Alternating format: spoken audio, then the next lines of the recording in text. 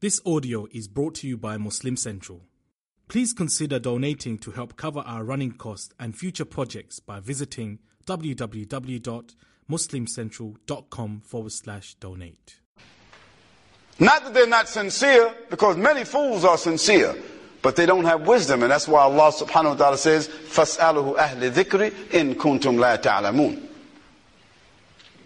Whenever you want to do something, ask the scholars, not one scholar, not the scholar that you like, but ask the major scholars in the world what it is you want to do. And since we have email today, you can ask almost any scholar you want to ask, and they will give you the proper advice. I'm not a scholar. I advise you to ask the scholars. The sisters asked the question. A sister asked the question. I'm sorry. Just to announce that, inshallah, we'll have a general question and answer session. We did intend for this to have a separate one so that they could ask specific questions pertaining perhaps solely to sisters. If Brother Khalid Azim doesn't mind, then we would ask that we keep this as a general question and answer session, and then at dinner time, when we have our dinner, that he would perhaps accompany the sisters to their... No problem. I don't mind this. So I hold these here for that time. Yeah. Okay, good. Okay, so sisters, if you concur with that, then we'll hold your questions until that time. Is that okay? The sisters agree with that? Because I don't want to defer my sisters, you know. Okay, good. So there's a brother in the back there. Just two questions. I'll allow you one, brother. Okay, maybe the first one. What about, if you go to a scientific meeting with scientists from different parts of the world, and you have like alcohol sometimes muted. So if you are in a cultural venue, so you have alcohol around. Is it allowed for a Muslim to be there? Okay, this is a fiqhi question, and I'll answer it only because it's very simple. If I'm invited to a conference, an academic conference, and some people are drinking alcohol, well, I can situate myself in such a way that I'm not around the alcohol, I'm not serving it, it's not being served to me, it's not on my table. And if I'm there for an academic conference, and that's part of my discipline, which I'm getting accreditation for, I'm going to be there.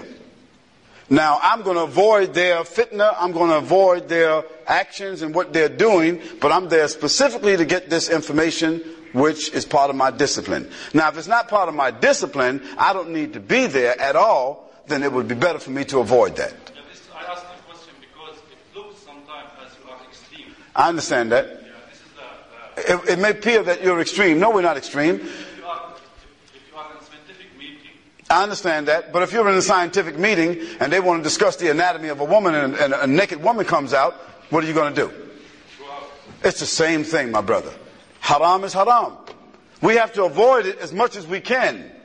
But where we cannot avoid it, because the Prophet ﷺ says, إِنَّ اللَّهَ تَجَاوَزَ لِي عَنْ أُمَّتِي خَطَأ وَنَسْيَانْ وَمَا اسْتُكْرِهَ عَلَيْهِ. You're Arab, I think, huh? You understand this hadith. Verily Allah has forgiven my ummah, pardoned my ummah for what they have done by mistake, or what they have forgotten about, or whatever they were forced to do, and they did not intend to do that. Wallahu a'lam. Okay, any other questions, brothers? Yes. Assalamu alaikum wa rahmatullahi wa barakatuh.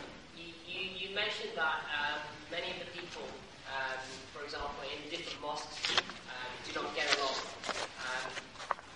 It doesn't seem as though they've been able to make the lecture, and they were in most need of the words. But how do we translate that by going back to the mosque we attend and actually put that into practice and perhaps speak to the imams who are there? I think your last statement is the answer. As young men, in a very mild, strategic, dignified way, go and speak to the imam of that masjid and ask him, we would like to do this action or this, or we see this or that. Is there any way that we can circumvent that or modify that? And I'm only asking as a young Muslim, with full respect of your knowledge and your position here. But there are things that we think to be un-Islamic or incorrect or inappropriate as young people, as young Muslims. And is there any way that we can address this? Go to the people who themselves are having the responsibility. Not once, not twice, but until you get the answer or some kind of response. That's the best way to do. And keep in mind that it's not going to be something that you're going to solve in one afternoon, because it didn't happen in one afternoon.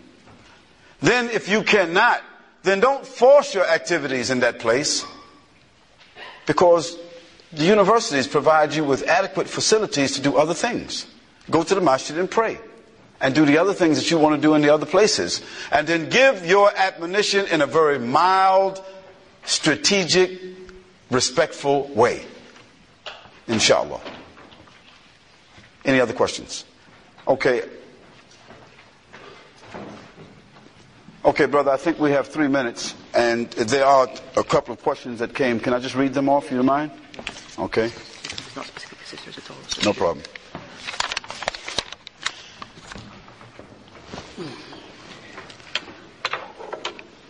How do you suggest that we work with certain sects?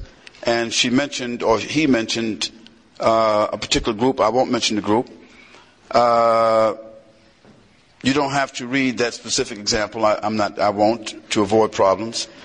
When we have very dear differences, but would like to maintain unity and avoid. What the scholars have advised, what I got from scholars when I asked the same question was, take the best of what people have to offer. Take the best of what people have to offer. And keep this in mind, brothers and sisters that represent various groups, even extreme ideas, there is some legitimacy even in their extremism. There is something legitimate in what they have to say, but it may be somewhat extreme the way they present it. Divorce the extreme behavior from what they're actually saying. And if what they're actually saying is legitimate, put what they're actually saying in its correct context and use it. It may be better for you than them. Take the best of all the Muslims. Be wise and be tolerant. You have to be tolerant to listen to your brother or sister. You have to be patient to sit with them even though they representing extreme behavior. You have to have a love for the Muslims even if you don't have a love for their behavior. Keep your wala with all the Muslims. What is this wala? Your loyalty. We have loyalty with all the Muslims, including the criminal Muslims. We don't have loyalty with their crimes, but we have loyalty with their shahada. So, you can benefit from a group, a brother or a sister who is involved in some sectarian behavior without joining their sect. Tolerate them. Be patient with them. Show them good behavior when you meet them. Don't give salams to someone else different than you give to them. Be sincere when you return the salam. Be sincere when you give the salam. And offer them. Say, listen, I don't want to talk about things in the hallway. Why don't we go sit down and have lunch together? Or, sister, why don't you come to my house and meet my family? Or why don't I come to your house and meet your family? Even though you understand they're representing some extreme ideology. The Prophet ﷺ did that. The companions of the Prophet ﷺ did that. We have to learn to do that. Because if you don't, then you're intolerant, you're impatient, and you think yourself to be a little bit more right than them. Those two mentalities will never do anything together. That's my suggestion. Take the best of what you see out of the worst. Then what happens, the person that gets the best out of all the worst, they wind up with the best. It takes patience, introspection, tolerance to do that. But that's what we Muslims have to do. وَتَعَاوَنُوا عَلَى الْبِرِّ وَالتَّقْوَى وَلَا تَعَاوَنُوا عَلَى الْإِثْمِ وَالْعُدْوَانِ. I'll just take these two that, since they came in writing. Says that...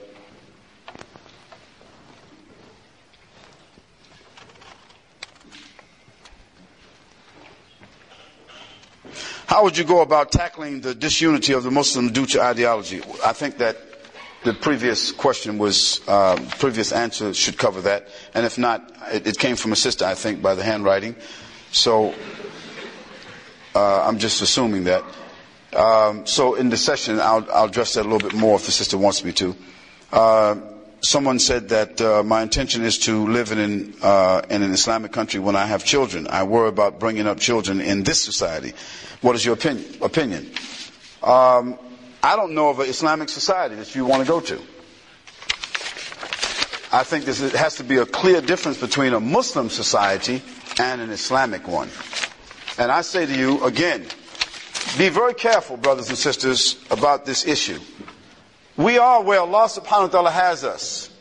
Now, wanting to be in Mecca, in Egypt, wanting to be in Palestine, wanting to be in Afghanistan, or wanting to be in Pakistan, or wanting to be in Yemen, or whatever, there's nothing wrong with that. This is the land of the Muslims. Certainly, the land of the Muslims is better than the land of the Kafirs, because at least the adhan is called there. But you may find that certain liberties that you enjoy, that you would like to also have for your children, you will not be able to have in the Muslim countries. So think about the pan before you jump out of it into the fire. Now, I'm saying to you, as a new Muslim, I've been to about 37 countries in the world, 19 of them Muslim countries with major populations of Muslims. I have not found any Muslim country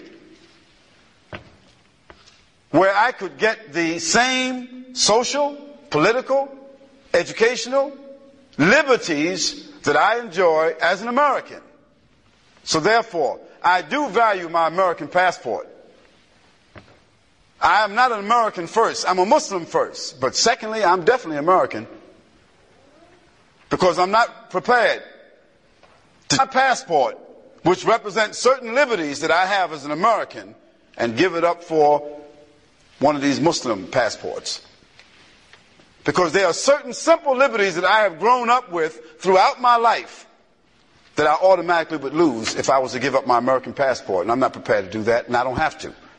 Because I can practice Islam in my life, and I can move around the world, and I can speak about Islam, I can write about Islam. And as a matter of fact, let me just say this to you, just to end this. The Islamic Teaching Institute has just recently completed the application procedures for the International Television Commission here in the UK. To do what? To establish a 24-hour a day, 7-day-a-week television station. Now, I don't know of any Muslim country right now that is willing to just give us a license to have a satellite television station. Or for that matter, to set up our own college, or our own university, or our own school. Or for that matter, just to allow me to write a book and print it and distribute it freely. These are simple liberties. And to live in that country wherever I want to live. And to say what I want to say. And make my evaluations or my criticisms wherever I want to. So, when you think about going to a Muslim country, coming from a non-Muslim country, I say to you, get all the benefits. Secure all your benefits and all your liberties. And also, keep that passport with you. Keep that passport with you. You may have to come back. Let's be real. Let's be real.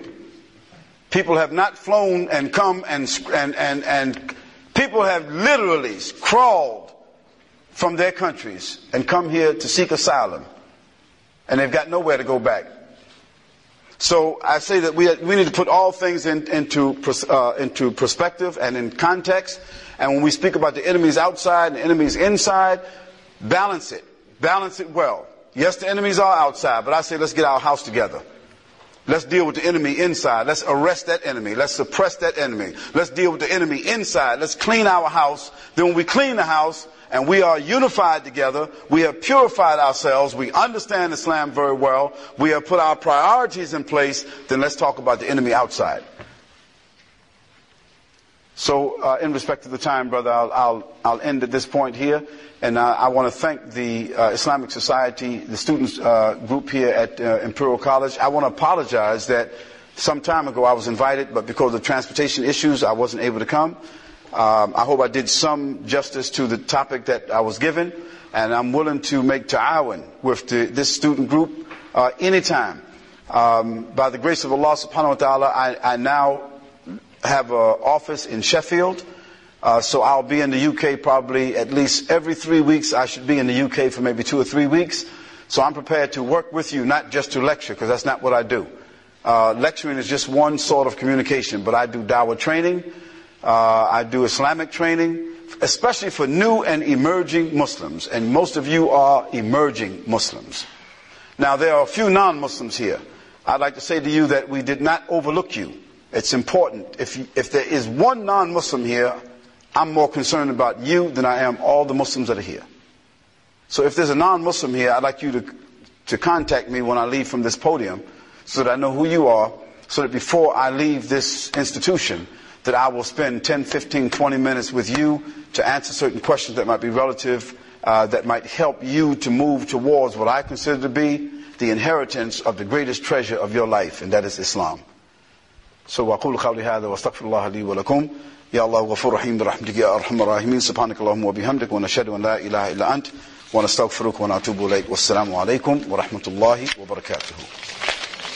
Just a few announcements. The Sheikh will be continuing his talk on Friday the 18th of October. He did it at the Jum'ah First and also deliver a lecture entitled Humanity at Death's Door. The venue is the University of Greenwich. The time will be 3:30 to 5:30 p.m. The room is